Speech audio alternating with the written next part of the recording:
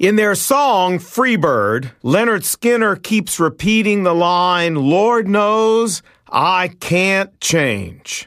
Hi, this is Lon Solomon, and a lot of us feel that way, that we're just what we are and we can't change. But I got great news for you. The Bible says we can change.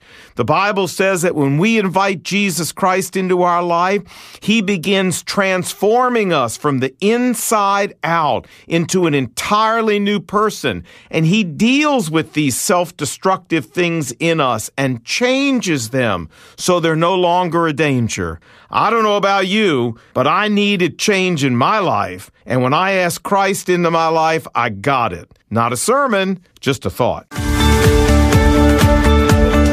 For more information, check out our website, notasermon.com. That's notasermon.com.